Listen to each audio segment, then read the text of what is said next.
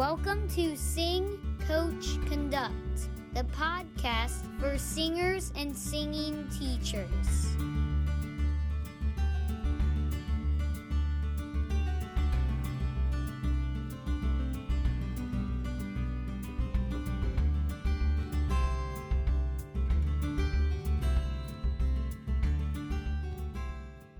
Hello, singers and singing teachers. Welcome to another episode of Sing, Coach, Conduct. I'm your host, Megan Farrison. My next guest became a worldwide sensation when a video of him performing one of his dance tutorials for students and teachers earned millions of views on YouTube. Before the world knew John Jacobson as the Double Dream Hands guy, he was already an internationally recognized music educator and choreographer who continues to spend his life bringing joy to others through song and dance. After 10 years of working for Disney, John took a leap of faith by pursuing other adventures, teaching, composing, planning events, and designing resources to improve the lives of students and teachers through music making. John is one of the most joy-filled people I have ever had the pleasure of speaking with, and this episode will leave you feeling refreshed and rejuvenated. Enjoy. Hi, John. Thank you so much for being on the show. I really appreciate you being here. How are you this morning? Thank you, Megan. I'm doing great, and it's my privilege to speak with you this morning and be a part of this. You're doing great work. Oh, thank you so much. Well, hey, we're going to get started with the thing that maybe everyone who knows you has ever talked about, which is this internet phenomenon thing that happened with this Double Dream Hands.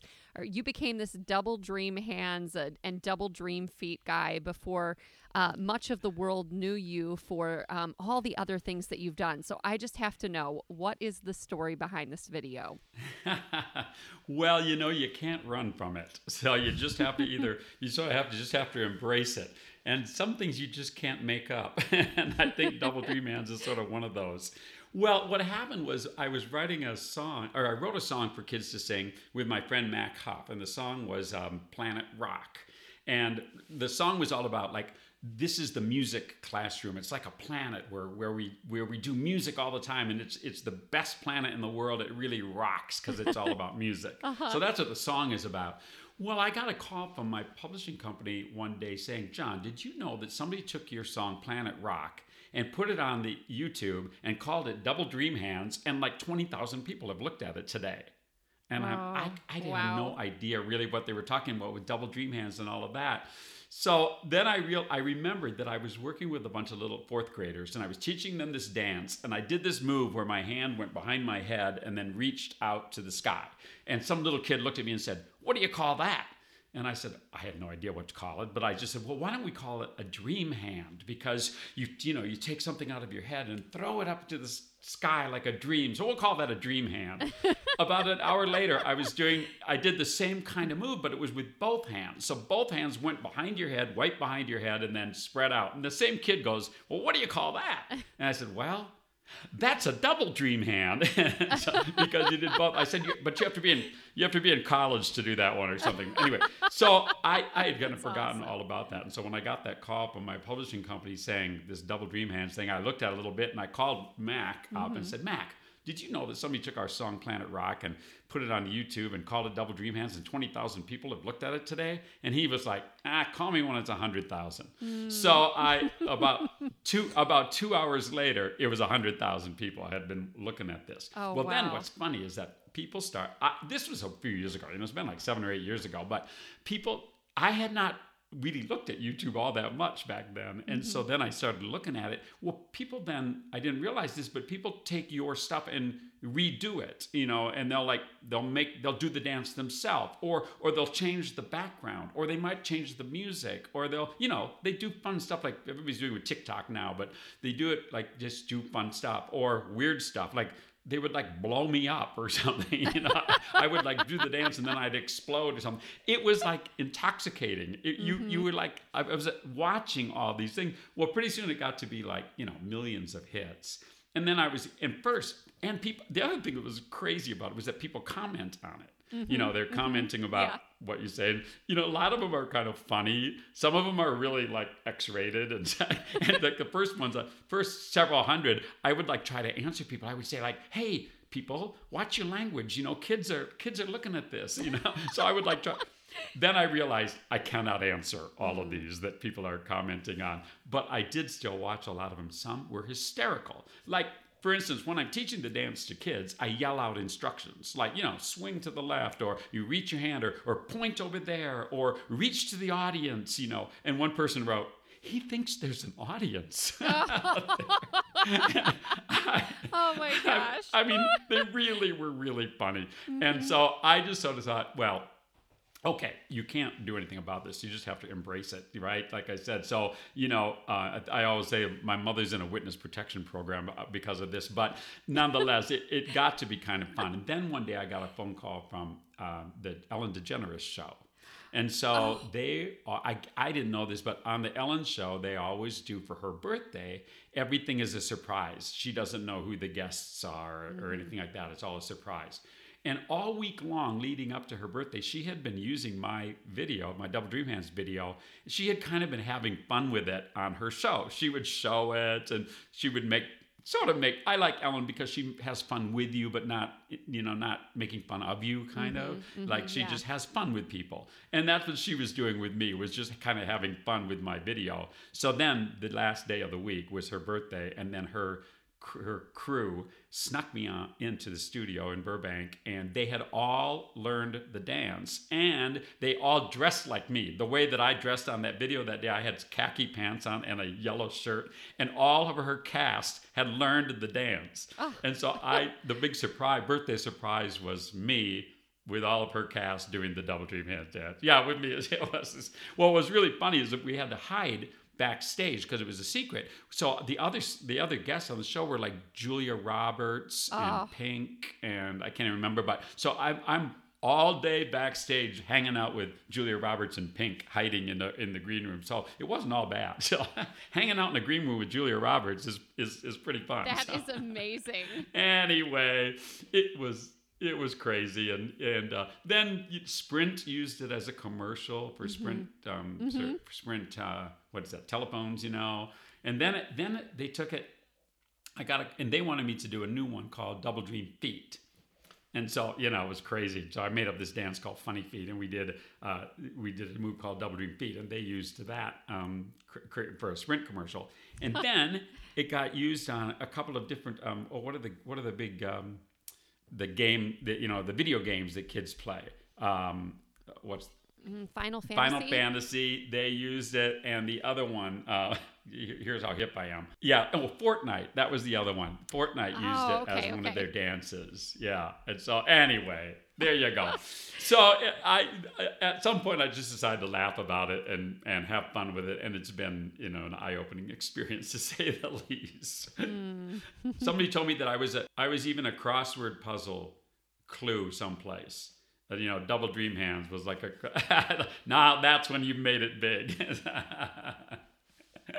Could you ever have imagined? Who'd have thunk it, Yeah. So it's kind of funny because, well, first off, how many people can say that they were a birthday gift for Ellen DeGeneres? That's true. That's true. She probably doesn't even remember it, but it was hysterical. If you look on YouTube, you can sort of just Google like Ellen and Double Dream Hands, and you should just see the look on her face when she sees me. It's sort of half horror and half she doesn't know what to think, I think.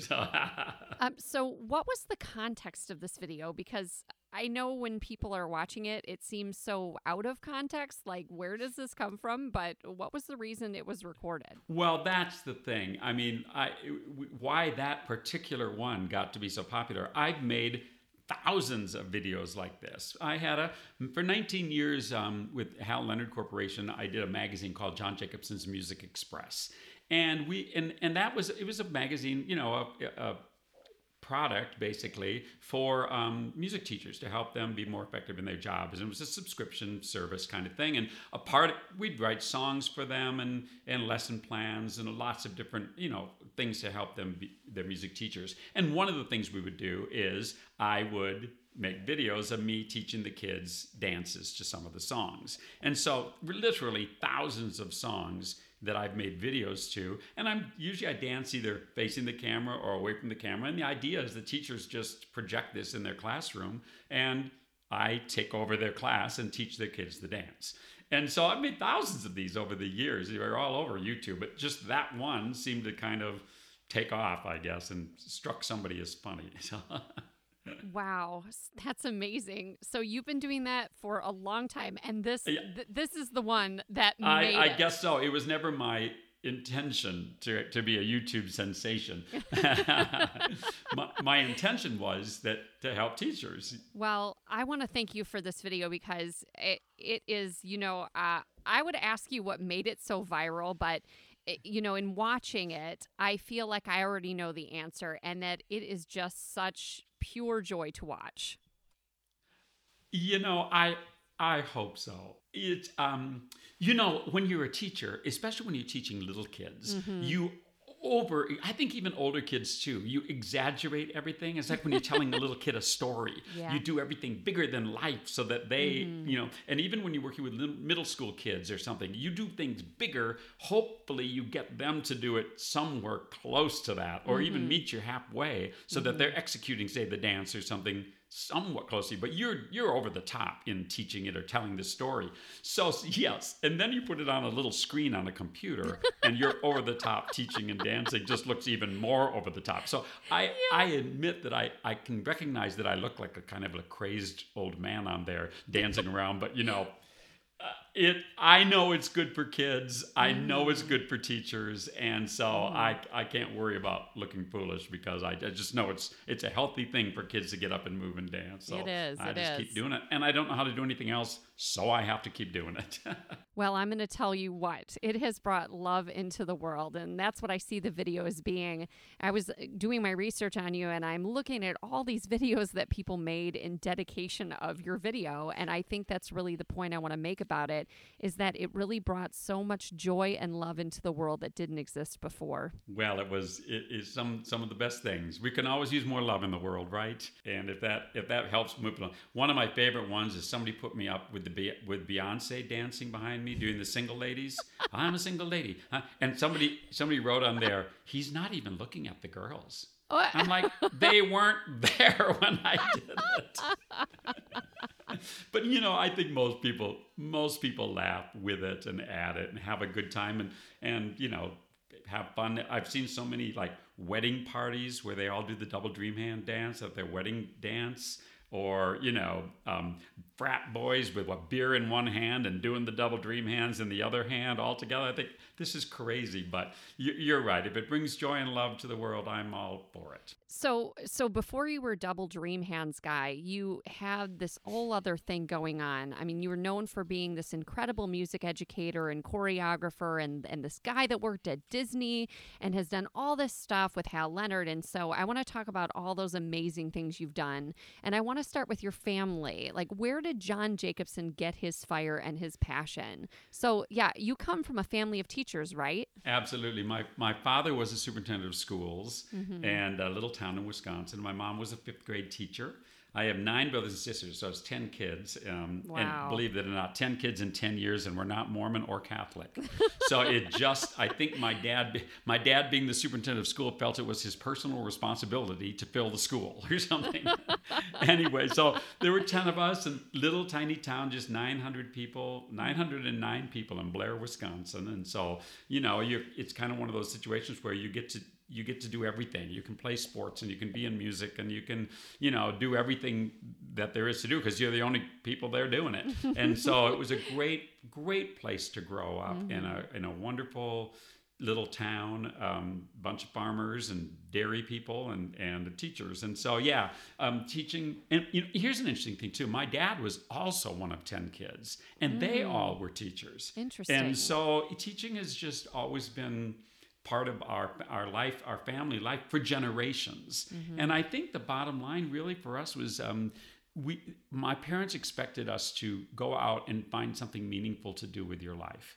And none of us could find anything more meaningful than being a teacher in the end. I mean, we just looked around and thought, this is the best way we can contribute to this world is to be teachers. And so that's the path we followed that our parents and even our grandparents led the way on. So wow. I think it was a way of, we've always believed in education as a way to lift yourself up We were privileged. There's no getting around it. We were privileged to have educated parents. We were privileged because of race and ethnicity and where we grew up. And, we didn't have a lot, but we had enough. And so, a family of teachers, we had plenty. And I think that privilege, because we recognize that privilege, I just feel like all of my brothers and sisters and my parents and uncles and aunts just felt this obligation to give back to the world. And teaching was a way of doing that in whatever subject. I just happened to choose music. So you refer to teaching as being a higher calling. I definitely think that teaching is a higher calling. There are other professions that have a sense of higher calling to it, but what could be more important than preparing the next generation of citizens? And I, in my own work and writing, I think now the big thing people talk about is like SEL, social emotional learning, and all of that. That's what we've been doing. That's what I've been doing my whole life. That was always more important to me than teaching tata or really even teaching. I think teaching music itself is legitimate.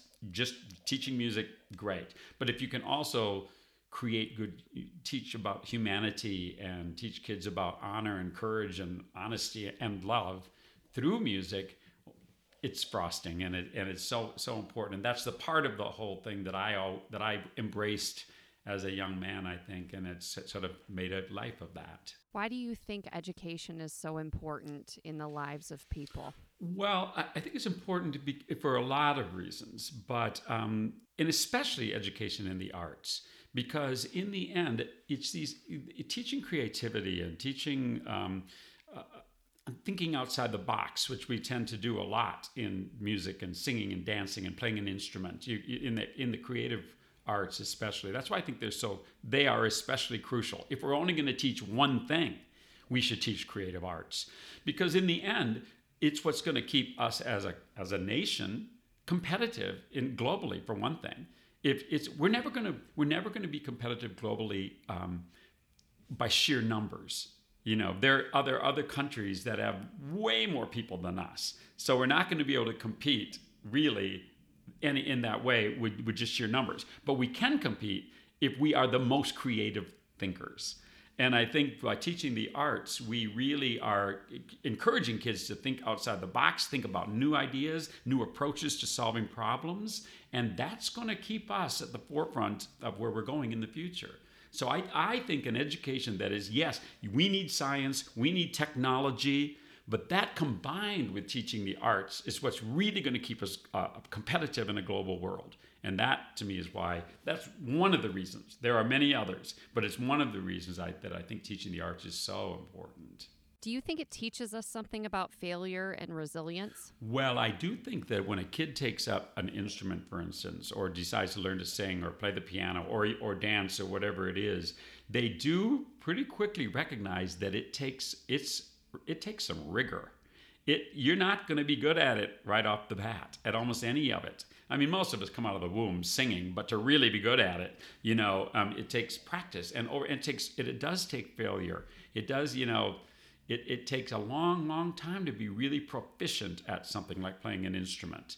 But that's a great lesson to learn, that the things that are the most rewarding are those that you've worked at really hard and maybe for a long time, and maybe you did fail at to begin with, or it was a struggle to begin with, and it wasn't all that rewarding when you weren't that good at it. But as you got better and you recognize, this hard work is starting to pay off, that, I think, is something you learn really well by being involved in music and in the arts in general. Thank you so much for sharing that. That's so important. So when did you know that music was going to be a part of your career, that's what you were going to be doing with your life? Right, really good. I just always thought if I thought of what I loved to do the most was to get up on a soapbox and sing a song. I mean, I loved to do that even as a little kid. And my dad loved programs. I mean, we put on programs all the time. And of course, singing in the car was just crowd control for when you have 10 kids. And we'd go on these road trips, all 12 of us in a car, in one car. That was back when you didn't all wear seatbelts and things. But, we'd all 12 of us packed into the car, and we'd go on these long trips around the country singing all the time. And my dad knew more verses to more songs than any human. But later on, we found out that he just made them up. Just to kind of keep us all under control. We'd sing and sing and sing in the car. But so I did always love that. I never really have thought of career much. I never thought about what's my career going to be. When I was in high school, I auditioned for a group that we had in Wisconsin called the Kids from Wisconsin. And it was just, a sort of like an all-state show choir, I guess you'd say. It was, you'd audition and they'd take, I think it was about 24 singer-dancers and about a 20-piece band. And we'd get together for the summer. And we would travel around the Midwest mostly and sing and dance at all the county fairs and state fairs and little communities. It's still going. It's an organization that's still going and doing great work. So some teachers at my little school encouraged me to audition for that Kids from Wisconsin group, and I did. I suppose I was 15 or 16 years old, and I got in it. And so the next 3 summers, I did that while I was still in high school. So I would travel in the summer with the Kids from Wisconsin. When I finished high school then, and it was time to go to college. And by the way, going to college was not like, and you could do college or you do something else. In our family, it was just expected. You're going to go to college. At least you're going to try it. And so I was lucky enough at that time to get into the University of Wisconsin in Madison, Wisconsin. So I went to the UW-Madison, and we had a group there called the Wisconsin Singers, which was just sort of like Kids from Wisconsin, but for older kids. And it was with the university there. So I auditioned and was fortunate enough to get into that. So my college career was, I sort of joke that I majored in Wisconsin Singers. The rest of those classes over there, I went to and sort of showed up, but I majored in Wisconsin Singers. That's where I learned what I do. And what was neat is so that was my school year. I would be in Wisconsin Singers, but then I auditioned. Theme parks were the place that you could go and get experience as a song and dance person, in the summer. So I auditioned for Walt Disney Productions. They used to go around the country and they'd audition. I think I went down to Chicago with a couple of my friends, and all 3 of us auditioned for this group that they had in the summers called the All-American College Singers. And so I was fortunate enough to get hired by Disney then to go to Florida and be a part of the All-American College Singers, which was 6 boys and 6 girls from around the country, college age type people with a band behind us. And we would go down to Disney World, and we would get to go to class during the day with dance classes, or we would have voice lessons from Mel Torme or Carol Lawrence, or we'd have dance class with Chita Rivera or people that they would bring in to give us these dance lessons. And then sort of to pay Disney back, we would perform in the park during the rest of the day, which pay them back. I mean, it was our privilege, and we were so excited to do it. So we'd do 3 shows and a couple of parades and all that. So I loved it. It was like, I couldn't imagine anything more wonderful than getting up every day and going to Main Street USA and having a dance class and then going out there and performing for thousands of people. And somebody else set up the risers, and somebody even washed my costume for me. And it was just an amazing jump from that little town of 900 people to being there at Disney World doing that. Well, there were a couple things about it. You could only do it one summer. You could get some college credit for it, but then they would always choose one person to come back for a second summer to be sort of the student leader of that group, like they like a line captain kind of that group. And I was fortunate enough to be selected to come back a second summer to be that person that would be sort of the lead for the next group of college kids that came in. So I did that 2 summers while I was in college, and then when I finished college, did my student teaching at a little town in Wisconsin, Barneveld, Wisconsin. There are some of the worst saxophone players in the world right now in Barneveld, Wisconsin, because of me. Anyway, but I did my student teaching, a life-changing experience. My student teaching was, because I had the greatest supervising teacher, a woman named Jan Swenson, that was just one of the greatest influences on my life forever. So I did all that, but before I even finished my senior year, Disney had already offered me a full-time job as soon as I graduated. So wow. I graduated from college, and like the next day moved to Florida for full-time. And then I spent a number of years working for Disney in a bunch of different capacities. First, a song and dance guy. I was a kid of the kingdom, and I did the Hoop-Dee-Doo Review, which was a Disney show or a dinner show kind of thing. And I would do all the convention shows. Like people would come into Disney World, and they would rent out the whole hotel, and they would do a convention there for, say, might be an airline like Delta Airlines or whatever. And we would then do shows for them as part of their package that they would get. So we'd do a 50s show, or we'd do a big band show, or we'd do a musical world show, and anything like that. It was just amazing opportunity to learn from so many wonderful directors and always be performing for appreciative crowds and all of that. Well, what I think Disney recognized about me pretty quickly, I mean Disney as a company, was that I was probably a better teacher than I was a performer. I was the one, so they assigned me the job always of teaching the new people that they hired the shows that I already knew. So if we hired a new Kid of the Kingdom, it was my job to teach that kid the show. And so my job gradually morphed from being a performer into being I was everybody's assistant at Disney World. All the real show directors and all the real choreographers, I was their assistant, so I would help teach the shows and all of that, which was great training, because all of these wonderful choreographers and directors that I was assisting, I learned what they did already. And some of them were just magnificent teachers themselves. So my own choreography style, if you will, came as an amalgamation of all these wonderful people like Forrest Baruth and Marilyn Magnus and Barnett Ritchie and other Gary Pabin, all these directors and people that you never heard of, but they were the ones putting these shows on at Disney World. So I did that for a number of years, and then little things would come up where all of a sudden the real show directors didn't really want to mess with this little show. And so they'd say, John, you go and choreograph that show. Like the first thing I ever choreographed for Disney, this is hysterical. It was during a presidential inauguration. And so I think it was Reagan's inauguration or something like that. So we had a contest with Sears stores. We had a contest where all the kids who would go into Sears stores and they would vote for president, who they wanted to be the president. Okay. And their choices were like Cruella de Vil, the Big Bad Wolf, and Winnie the Pooh. So of course Winnie the Pooh won, and then we brought like 500 families to Disney World, and underserved kids, underprivileged kids came to Disney World for inaugural ceremonies for like 3 or 4 days of all these Winnie the Pooh inaugural ceremonies. So my job was to help write a song and choreograph the inaugural parade. And I'm not making this up. This is the song we wrote. Winnie the Pooh is the president for you. We're putting Pooh in the White House. And they let us do it. You know? Is that not a riot?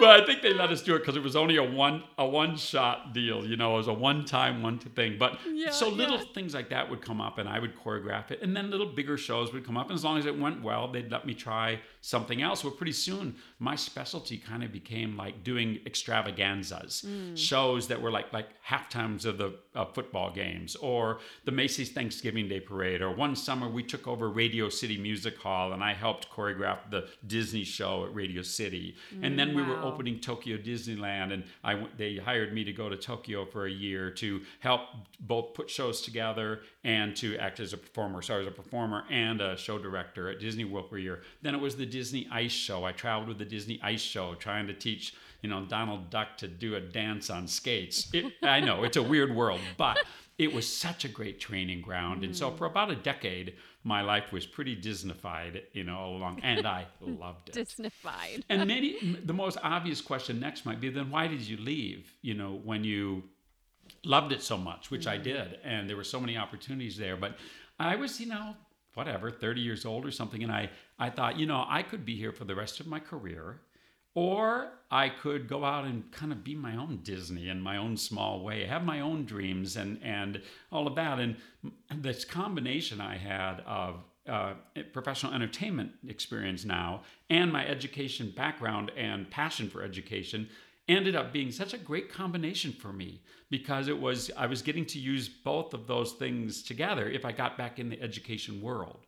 So I decided I'm going to leave Disney and see what happens. And I got a job. Somebody recommended me to Fred Waring, who was, young people may not know who Fred Waring was, but at one time he was a huge name in choral music in America and on Broadway and any other places. And he would always do a summer workshop for teachers up in Penn State University in State College, Pennsylvania. And he hired me from Disney to go there and teach at this workshop for music teachers for about 5 weeks in the summer, and with other wonderful choreographers like Stevie Rivers and Sally Albrecht and these friends. We all became friends there, teaching teachers. Well, what happened was I was teaching these teachers for these few weeks, and then those teachers invited me to come to their schools during the school year and help them stage their musical or their concert or their show choir, whatever it was. And I started getting all these gigs going out and working at schools. So without really planning it, all of a sudden I had this career of going out and like a freelance choreographer, show director, mostly in schools, and that kind of blossomed into what I ended up doing that for the rest of my career. That's kind of what I did as a freelance go-to guy. And I have to admit, sometimes it was hard. The first couple of years, it was kind of hard because I'd be watching like the Super Bowl and I'd see the halftime, and all my friends from Disney were there during the halftime of the Super Bowl. And here I was in, Akron, Ohio with a middle school 5th grade choir or something like that, trying to put together a little musical. There were times when I was like, oh, what have I done? But in the end, I think it was the right path for me. And getting back to what we were talking about at the beginning, that sense of higher calling and mission. I just love what music teachers have to do every single day, which is, at Disney, if I wanted the perfect shaped kid, or the perfect color or the right hairdo or whatever, we'd just hire that. We'd go find that person, we'd hire it. Music teachers teach whatever gets off the bus. Yep, and I love that it's wonderful to have beautiful dancers or singers who can just do it like that, just do it. They've had the training or whatever, and that's exciting to me to work with those people. But I'm never as excited by that as I am when I see that little girl in a too tight tutu that does not once think of themselves as a dancer, and all of a sudden loses themselves one day in the music and feels beautiful. To me, that scores every time, and you see that every day when you work in public education, and that gets me through. That gets me through every time. Just knowing that we bring that to kids, and we help them feel valued, feel beautiful. Thank you. So good. So good. Okay. So what about at Disney, you did all this extravaganza stuff, right? And I think it's easy to feel a lot of energy when you have hundreds of people in a show and all this, and you're surrounded by the magical kingdom, but you know that most of us don't live in the magical kingdom, right? So we have, and you already talked about this, John, that some of us have small choirs, and, we got a few people to work with, and sometimes people walk through the door and they're very talented, and other times they're not, and we have to pull that out of them. How do we bring the feeling of the extravaganza into a smaller environment and get people fired up about it in any environment? Well, first of all, you have to realize that, kids, they don't know any differently than, they've not been at Disney World singing and dancing in front of thousands of people. Their grandma and grandpa sitting on the bleachers in the no-purpose room is just as exciting as anything to them. I remember when I used to play junior high basketball when I was in middle school, junior high, and my dad would sometimes have a meeting because he was superintendent of schools, so he'd have a meeting at night, and it wasn't as much fun to play when my dad wasn't sitting on the bleachers. And halfway through the second half, when his meeting was over and he walked in and sat down there on the bleachers and was cheering me on, I could run faster, I could jump higher. The whole experience was so much more rewarding because there was my mom and dad sitting there watching. And so kids, it doesn't take but an audience of one for kids to get excited about getting up and showing their stuff and getting excited. So I actually think that the excitement level there is mostly just making sure that the rest of the faculty, it's a great idea to bring a faculty member into your class once in a while when your kids are performing something. The kids want to perform for somebody, and even if it's just one person that they admire, be it a teacher, a family, friends, whoever it might be, that's enough of an extravaganza for most kids, I think. And and you have to have some things to look forward to as you get older too. If you have these great high experiences as a fourth grade or even as a high school kid, what do you do when you get out of there? And so I think it's you grow to that, and I think it does go back to that feeling of, well, it's a different kind of high to perform for thousands of people in front of Cinderella's castle than it is to perform for a small, intimate group of people in your living room. I mean, it's different, but it's no less thrilling or even rewarding in my view. But to be able to bring a little of that Disney pizzazz or sparkle into a small town in Iowa is a privilege, and it was wonderful to be able to do. I'm sort of like a Disney character anyway, so especially after Double Dream Hands, when I walk into a room of little kids, they kind of look at me like I'm from outer space anyway, just the same way they look at Mickey Mouse, I think, in some ways. So I got a little of that in me anyway. So where do you get that from, John? Where do you get your joy and your Disney personality? Well, I think I've been blessed first of all with just innate, inborn good energy. I've always had good energy and been healthy, and had a lot of support from family and friends. So I don't have much to complain about, frankly. My life's been pretty good. And, like I said earlier, people like me, middle to old age white guys have had a smoother path than a lot of other people in our country. And I recognize that privilege and don't take it lightly or for granted. And so, I haven't had the struggles that other people have had. That doesn't mean that every day is a bowl of cherries, but it has been relatively easy for me. And I think part of that too is I never cared that much about making money. I never cared that much about. I just wanted to. The measure of my success is how many kids are being affected by my music, how many teachers are being helped by my textbooks or the lesson plans that I've made for them or the videos that I've made. Mm-hmm. I measure my success by how many I can affect in a positive way, and that has helped. I think most people, for instance, think they need more money than they really need.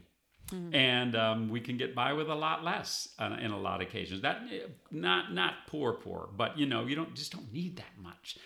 I wear the same thing all the time. I mean, I look back at pictures of workshops I taught 15 years ago, and I'm wearing the same shirt. I just don't need that.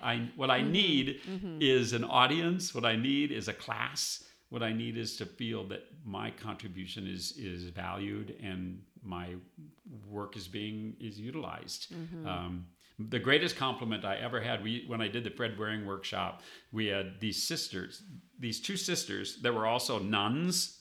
So we called them the sisters, and they were just delightful people, sisters. One time after one of my dance classes, I was walking a little bit behind the two sisters, and one looked at the other one and said, "That John Jacobson could make a stone dance." Aww. And I thought, that's what I want on my tombstone. It sounds so biblical for one thing, but I absolutely love that. And that's what gets me up in the morning every day and doing what I do. My mom's 90 years old. She's got great energy. So some of it is just sort of inborn, the energy thing. But then, following your heart, doing what you love to do. The thing I love to do since I've been a little kid was sing and dance. So I still sing and dance because that's what I love to do. I don't know if I'd be as happy had I followed a more normal career. Can we go back and talk about Jan Swenson?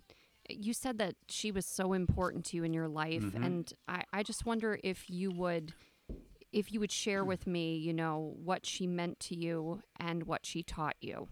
Yeah.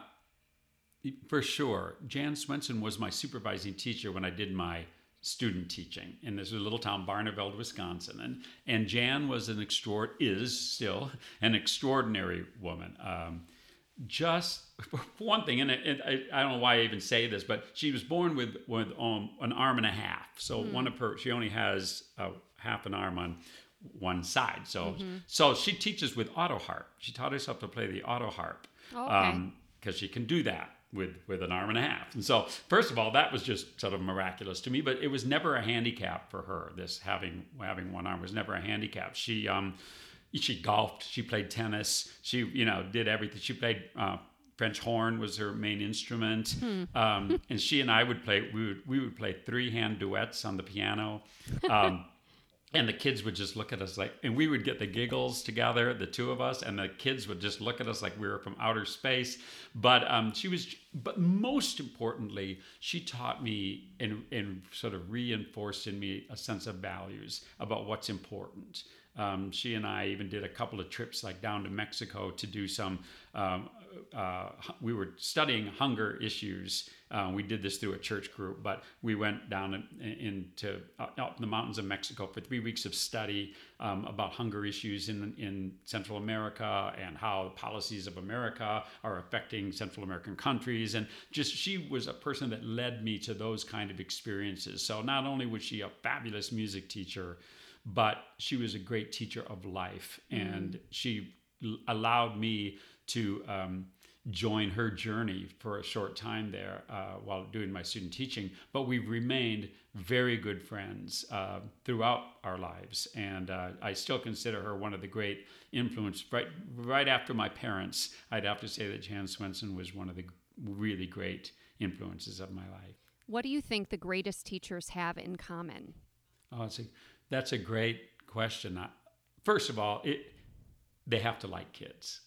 Number one. I mean, if I was a superintendent of schools or somebody in charge of hiring teachers, my first question would be, do you like kids?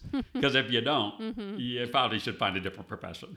So yeah, I think the love of children or whatever age you teach is the number one thing that great teachers have in common. And the second thing is they have to have a thick skin. You have to have a very small ego and a thick skin in a lot of it, because it's so easy to be deflated because teaching is, although you're around a lot of people, it can be kind of a lonely profession. If you're not team teaching, you're the only adult in the room. And, who knows it's so easy to be deflated. One seventh grade girl rolls her eyes at you, and you can all your insecurities come racing back to you I was like, yeah. I was teaching a bunch of 4th and 5th grade boys a dance one day, and, and I was all excited and showing them this dance. And this one little boy looks at me and goes, why would I want to do that? And you go, I never thought about that. And of course, my response was, well, if you could do that, why wouldn't you want to do that? There are so many kids who never get this opportunity to do something like this. And here you are. You don't have to worry about what you're going to eat, where you're going to sleep, what you're going to wear. All you got to worry about is, do I go left? Do I go right? You just get your whole heart and soul and mind doesn't have to worry about a thing except doing this dance. That's a privilege. So, but it can be, that little boy could deflate a teacher who wasn't confident that what they were doing was important. That little girl with her rolling eyes could really send you, or a non-supportive principal, or teachers that don't quite get what it is we do. That could really be difficult day after day to keep going in the classroom. So I think most teachers that I know that are really good, they know in their heart of hearts that what they're doing is important. And it's making the world a better place. And that is their motivation, more than tone quality, more than perfect pitch. It's that what we know, what we offer every day to those kids is making the world a better place. And I think the best teachers believe that in their very core. It's obvious how much it means to you just to see other people succeed, that your purpose in life is to help bring other people joy and to help them be successful. And this ties in with your America Sings, your nonprofit organization. So please tell us about that. Share with us what that's about. I definitely will. That reminds me of a quote that Mac Huff always uses, that about he feels his job as an arranger is to arrange success. And so, especially in the education world. And I think that's true. A teacher's role of any subject is to help your students succeed. And, so all of your lessons are reaching toward that. And it is thrilling for teachers, I think, to see their students succeed, see their fellow teachers succeed, see their community succeed. That's what teachers do. We help arrange success, and that is our great reward. 1987, so this is ancient history to somebody as young as you or to a lot of people, but I was traveling around doing what I doing workshops and things like that. And there was sort of a big push at that time, and there still is, I guess. There was a lot of competitions that go on, and I used to get hired to judge these choir competitions. It never quite felt right to me. It just didn't feel like the contribution that I wanted to make was to watch kids perform and then judge which one is better than the others, or watch choirs perform and then give them a rating.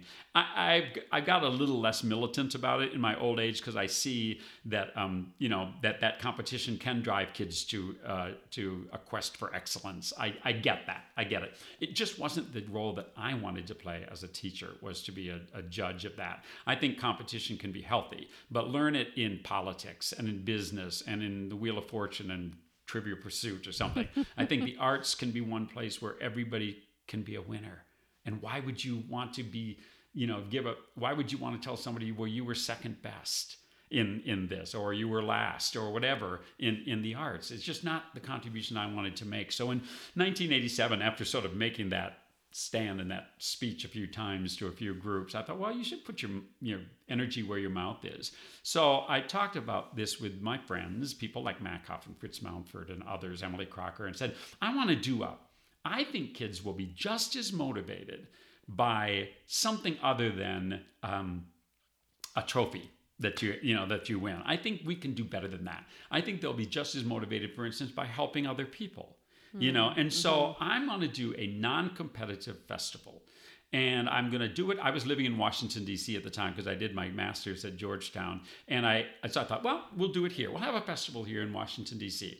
And I went down to the Park Service and I asked them if I could have it in front of the Washington Monument. First they said no, but eventually I just kept going back. And eventually they said, well, I guess you can. It's America's backyard. You can get a permit to do that. So I did. And then I thought my goal was to have 50 choirs. I wanted to have 50 choirs come together in April of 1989.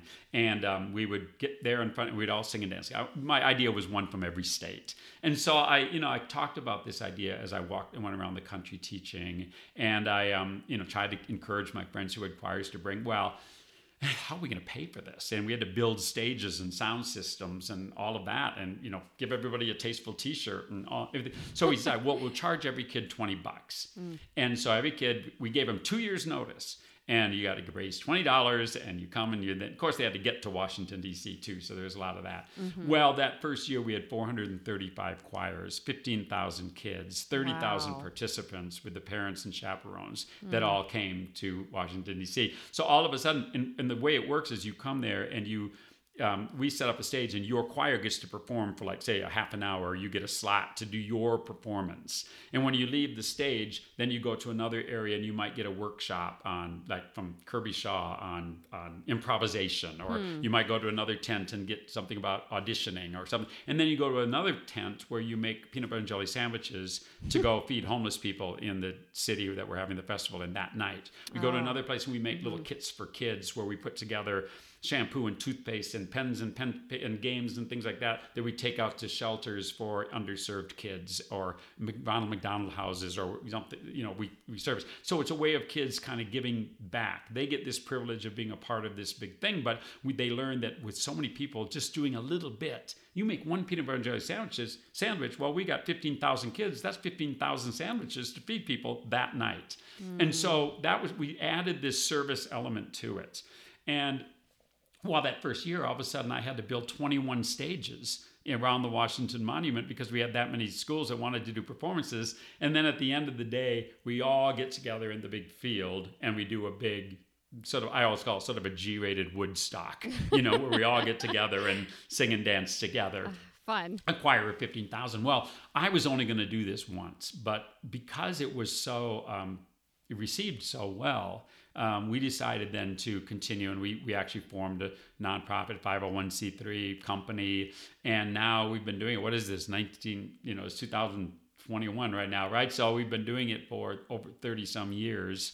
And we will, in fact, be back in Washington, D.C. this next May 6th and 7th of 2022. Great. We'll be in D.C. May 6th and 7th.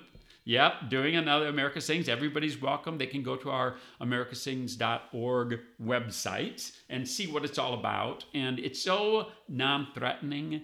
And, we even think, it's outdoors. So we're probably going to be able, with the spacing and all of that, we'll be real careful about the COVID things and all that. But hopefully by next May, schools and community choirs and things are going to be able to travel again and go out and show their stuff and do what we used to do. We're really hopeful that will happen. We already have 500 kids signed up for it. So we know we're going to have some that are going to show up. Yeah.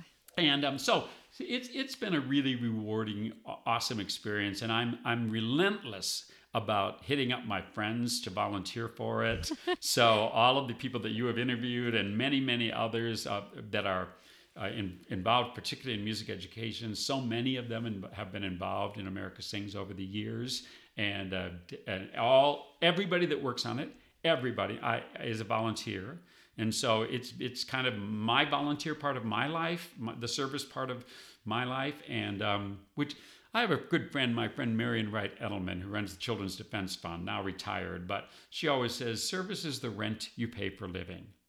And I think we all owe it to our society to do service at some level. And America Sings is my service project and has been for 34 years or whatever. So it's really been wonderful.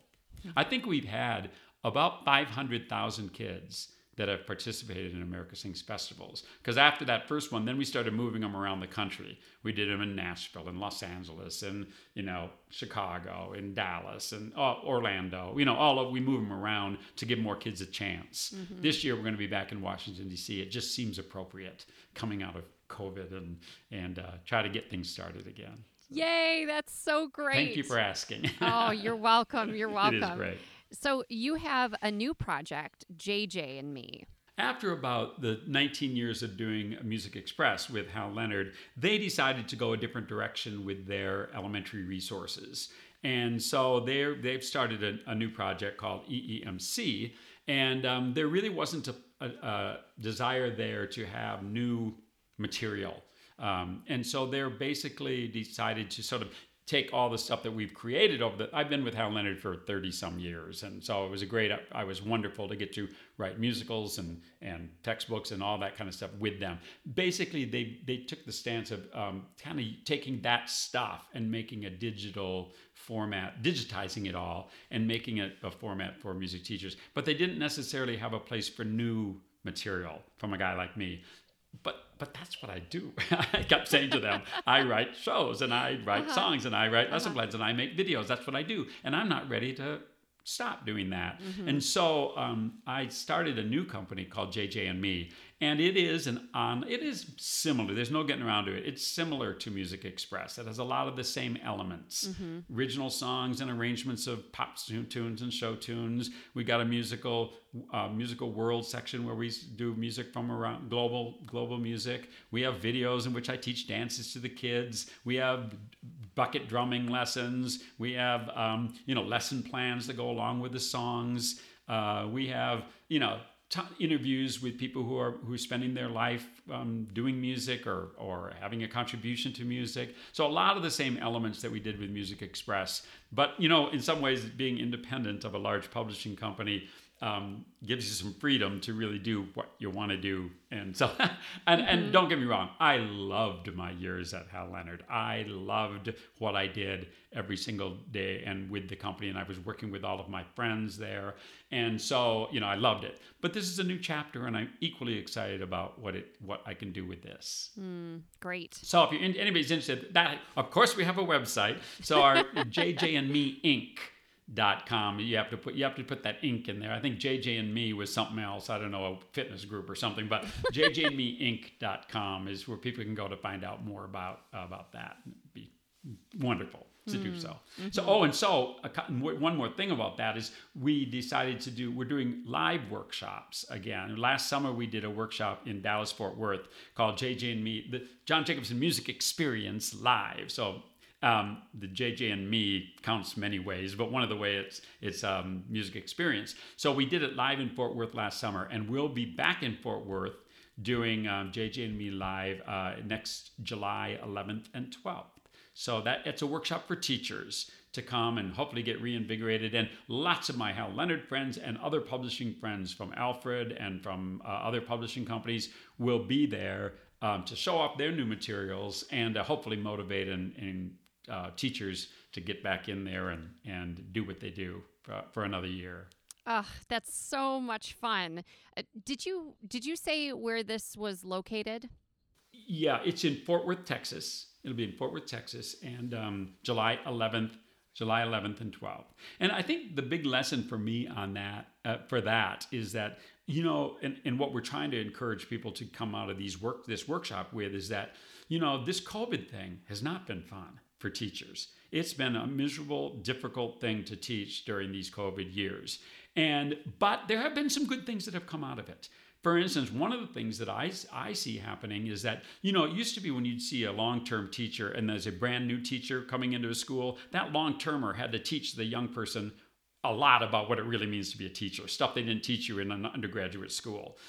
But what I've seen during COVID is these young teachers come in and they're actually mentoring the long-termers about technology and the things that come so naturally to them. So it's a much more symbiotic partnership, I think, in a lot of ways. And to me, that's healthy and good. Both people feel valued.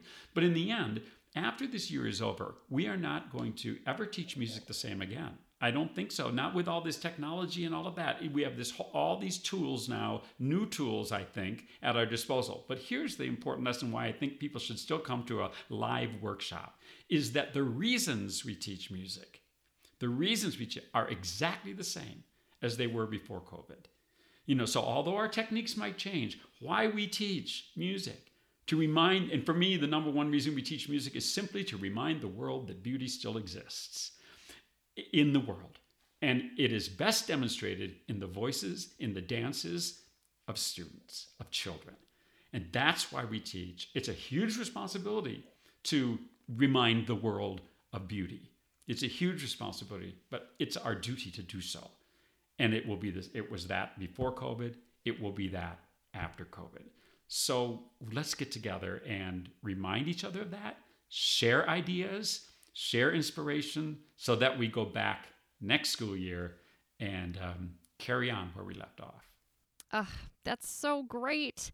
And I hope, believe me, if traveling were not an issue, I wish everyone could go, and I wish all teachers could go and everyone could enjoy something like that, because I think we're in need of a refresher of something to kind of pull us out of the mud and the muck right now.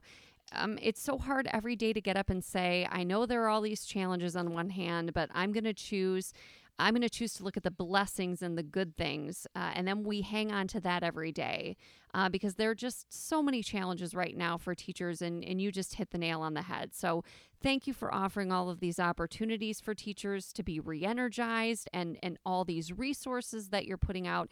I really appreciate it, and I know other people do too. Well, thank you, Megan. Yeah, I hope it's still playing a role. I intend to do it for a while, until they drag me out of here feet first, I guess. But yeah, it's like I said, I don't know how to do anything else, so I have to do this. This is what I do. So, and I have been so blessed over the years. I've been so lucky that most of my career has been all about collaboration. It's been, I always have writing partners, people like John Higgins or Roger Emerson or Mac Huff or, others that I collaborate with projects on. And I think I love that. I love that. And so like the JJ and Me experience it's still a collaborative project. I mean, although it's my name on it, but it's all these really talented people that are offering their gifts to it. And the JJ and Me and Live experience is exactly that. It's a collaboration of all these brilliant people coming together and hoping to make something really effective and wonderful for people. So I think teachers are great collaborators, and when teachers of the arts get together, that's sort of tenfold. I think that we are better together. Mm-hmm. I always say that African proverb, if you want to go fast, travel alone. If you want to go far, travel together. Mm-hmm. And I think that's what we do as teachers and musicians. That's great. One thing I learned about you, John, that I thought was really interesting, is that you have a master's degree in liberal studies in American literature. And you're so like well-rounded. You have all these things going on, and I do appreciate that you acknowledge privilege. A lot of the reason you have the things you do is because of the privilege you have, and you're passing that on to other people instead of keeping that to yourself. And so I hope our listeners are really picking up on that, because it's such a life lesson. And I want you to talk about composing, how you describe yourself primarily as a lyricist. You love words, poetry. And so what is it about words, the power of words, not just in music, but in our everyday lives? Why are you so drawn to that? Well, that's a good question. I suppose just my father loved poetry.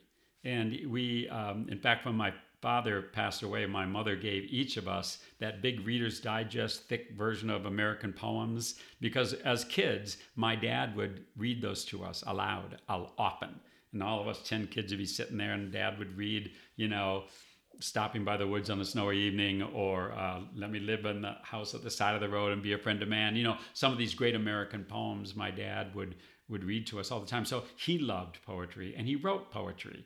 And so we grew up around that. And we used to play a game called Dictionary. My dad would you'd pick a word out of the dictionary, and then you'd make up a definition for it, and people would have to decide if you were making up a definition or if that was really it, And we'd pass the dictionary around the room. I mean, it sounds like a nerdy family, but we loved it, and it was what we did. Yeah. So I always loved that, and we were always encouraged to read a lot. I mean, I think if you can teach a kid to love to read, you've done them such a favor. I mean, it's just a place to escape to. It's a place to learn about the world. And I think, if you never, it's just a really important thing if you can get your kids to love to read, that's just a really great thing. And I still love to read. I'm not a particularly fast reader, but I always have a book or two going. And I just finished that biography of Ulysses S. Grant that's about that thick, Chernow's thing. It took me months to read it, but I love that. So when I went, and here's the thing, when you're an undergrad in music education, you take all these 1-credit courses that meet 5 days a week and all of that. You very rarely have much time to take things outside of your own, the music and then the education courses. When you're a music ed person, especially, you take music courses, you take education courses, and there's not much time for much else. So when I wanted to do a master's, I chose to go to Georgetown because I wanted to read the great books, and I wanted to broaden my own thinking. And Georgetown had a great international studies program. Now, I wasn't about to stop my career and go full-time back to college. So I just took whatever course they offered on Monday night. And eventually, after a few years, I had my 30 credits of a master's, and they called it liberal studies. And they said, well, you have to sort of focus on something. And I liked American literature, so I focused on American literature, which meant that I probably had 20 credits on literature and 10 credits on other stuff, And it was just when it was over, I didn't want to quit taking courses. I wanted to just keep going. But that was really why it was. It wasn't that I was looking for a career change or anything. It was just I liked taking the classes that encouraged me to be with other people that wanted to read the great works of literature and study them and learn about them and learn about them from really brilliant professors' perspectives and other people that were attending at the time. So it was a privilege, one of those kind of privileges that you could, I had the kind of career that I could sort of plan it and keep my career going and do a master's at the same time. And so it was great. So for believe it or not, for my thesis, I had to do a thesis to end your master's program. I actually wrote a kind of a historical novel called Always a Red Cloud. I never published it or anything, but it was a story about a real live Native American who grew up near me in Wisconsin. Two Native Americans. His name is Decorah, who was an Indian back in the 1800s and a heroic figure in our Wisconsin history. And then there was a guy named Mitchell Red Cloud who won the Medal of Honor in the Korean War. And he was also from the town I was born in Wisconsin. And so I told their stories in parallel. as my master's thesis. It stinks. It's awful writing. It's just not good at all. But but I loved doing the research, and I loved the idea of it. And somebody who was really good at it could really make a wonderful story out of it. That just wasn't me. I mean, I did finish it. It has a beginning, a middle, and an end. So, but oh boy, it needs a lot of work. Maybe in my retirement, I'll take it up. That's what I was going to say, is in your next season of life, that's what you're going to do, is you're going to write this story, you're going to get it published, and it's going to be awesome. Yeah, maybe it, that was a long time ago. I'll have to dig it out and see if I can not humiliate myself by even reading it again. So one of these days. Anyway, it was great. So. What piece of writing has had a significant impact on your life? Because you talk a lot about your reading and you love American literature. What stands out in your mind as being an anchor for you?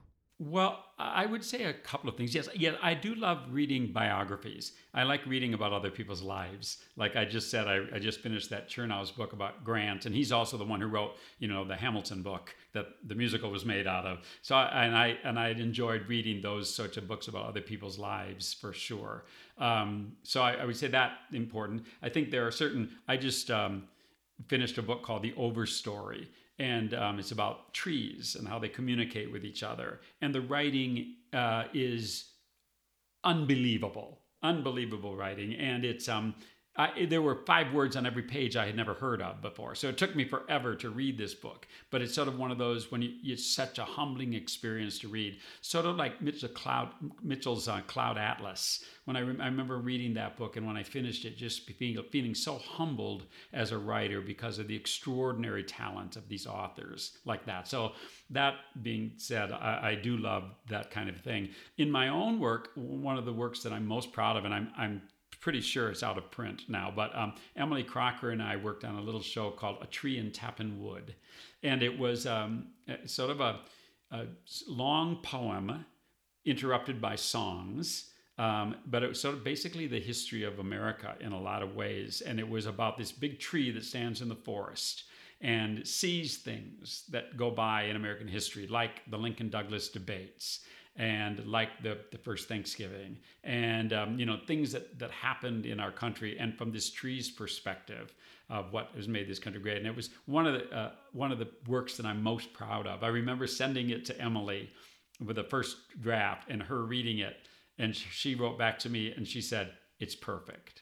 And that was like the greatest compliment, because she doesn't say that that's not her job to say that. Her job is to tell you how you can make it better. But that particular project was it just came out, and I'm very proud of that. And so I guess that it kind of ties those two things together: that my like of reading historical biographies and all that, and then writing sort of this book about American history through a tree but / child's point of view was rewarding. What do you want your legacy to be, John?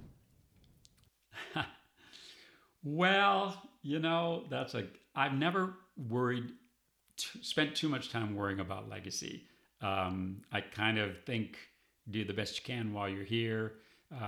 I've always tried to live my life through three-word phrases. One is God is love. I believe that. The second, love with a capital L. Don't get me messed up in too many other details. God is love. That's about as much as I can handle. And if everybody would embrace that, I think we'd have a better world. The second one is that I love you. I love people. I am one of those that you have to be careful that you get caught with me in an elevator, because to me, it's a new friend that I've got captive for 30 seconds.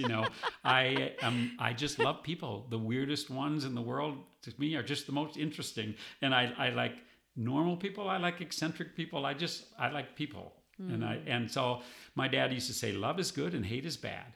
And that, if I could leave a legacy of God is love and I love you. And then finally, maybe this is my Disney years coming out. The final one is that fate is kind. And I think, that song, fate is kind. It brings to those who love the sweet fulfillment of their secret longing. A dream is a wish your heart makes. Well, I think that if you've lived a life of God is love and I love you, that probably fate will treat you kindly. And it may not happen this week. It may not happen next month. It may not happen till you meet your maker. But if you've lived a life of God is love and I love you, fate will probably treat you very well. And that's a good enough legacy for me. Thank you so much.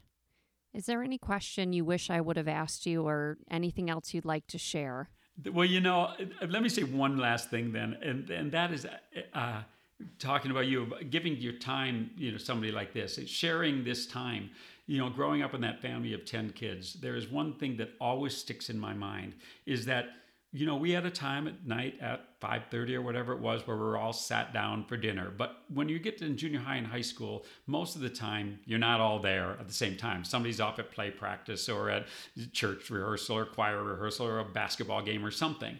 But my mother had this thing where we would all sit down at the table and then we would look around and see who's not there. And my mother would fill their plates with some food and put that in the refrigerator or in the oven or, set it aside so that when they came home, there would be something there for them. Otherwise, with 10 kids, you can imagine that once she said, okay, you can eat, the frenzy began.